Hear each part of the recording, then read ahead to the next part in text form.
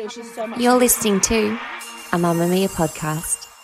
Mamma Mia acknowledges the traditional owners of the lands we record this podcast on, the Gadigal people of the Eora Nation, as well as the Wonnarua and the Gamilaroi people. We pay our respects to their elders, past and present, and extend that respect to all Aboriginal and Torres Strait Islander cultures. Move by Mamma Mia is the exercise app for anybody, anywhere. And in case you missed it, we dropped a brand new stretching collection that can be used to improve mobility and bookend your favourite sweat sessions. Mamma Mia subscribers get unlimited access to Move, and we drop new workouts every single week. If you're on the hunt for movement that makes you feel good, head to move.mammamia.com.au and use the code MOVE10 to get $10 off a yearly subscription.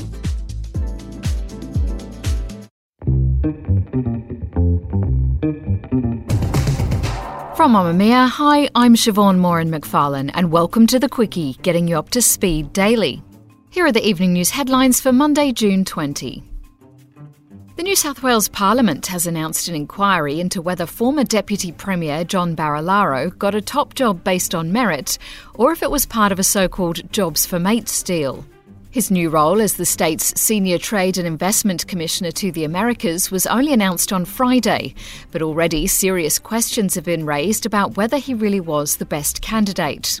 New South Wales's coalition government says he was appointed after a highly competitive and rigorous global talent search.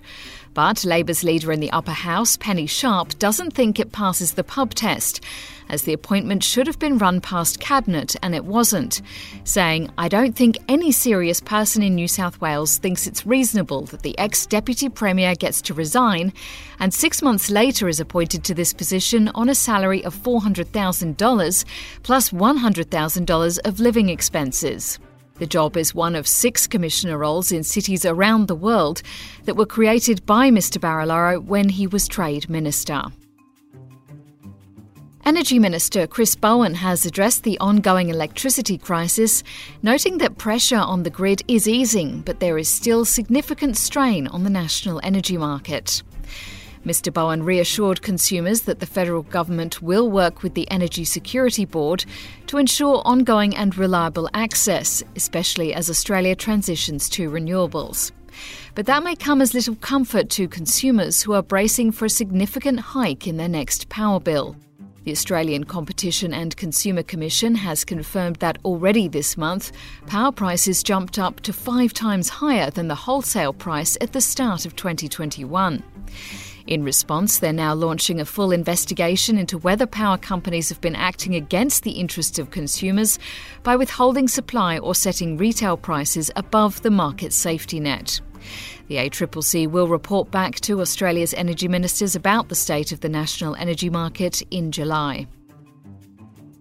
Since the start of the pandemic, more than 18,000 people living in New South Wales have had to wait for so-called elective surgeries after they were shelved during the peak of the Delta and Omicron waves. But today, the state government promised to address the backlog by committing $408 million to resolving the extended wait times. It means thousands of operations will now be fast-tracked, as the money will be used to employ 267 full-time staff and pay for operating theatres at some hospitals to open on evenings and weekends. Treasurer Matt Keane says the funding will ensure people can get elective surgery when they need it.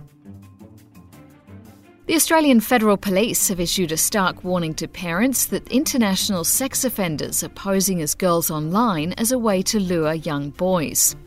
The Australian Centre to Counter Child Exploitation noted a significant rise in the number of reports of boys being groomed on social media. Commander Hilda Sirek told the ABC that sex offenders often pose as girls to befriend boys on social media platforms, image-sharing apps or online games before asking for compromising photos. The offender then threatens to share the images unless they pay up, using bank transfers, cryptocurrency and gift cards. The ACCC is encouraging guardians to speak with their children about online safety. The global body that oversees international swimming competitions has made a controversial decision to effectively ban transgender women from elite events. During this month's World Championships, FINA members, including Australia, voted to only allow swimmers who transitioned before the age of 12 to compete in women's events. The mandate was passed with 71.5% support, but even those who voted in favour of the motion have said they did so with a heavy heart, including Aussie swim legend Kate Campbell. The three-time Olympic gold medalist says, "It pains me that this part of my role may injure, infuriate and potentially alienate people from an already marginalised community." The new rules are the toughest implemented by any Olympic sport. That's your evening news headlines. If you want more from The Quickie, check out today's deep dive into why Rebel Wilson was forced to reveal her relationship with another woman and why outing people is still very harmful in 2022.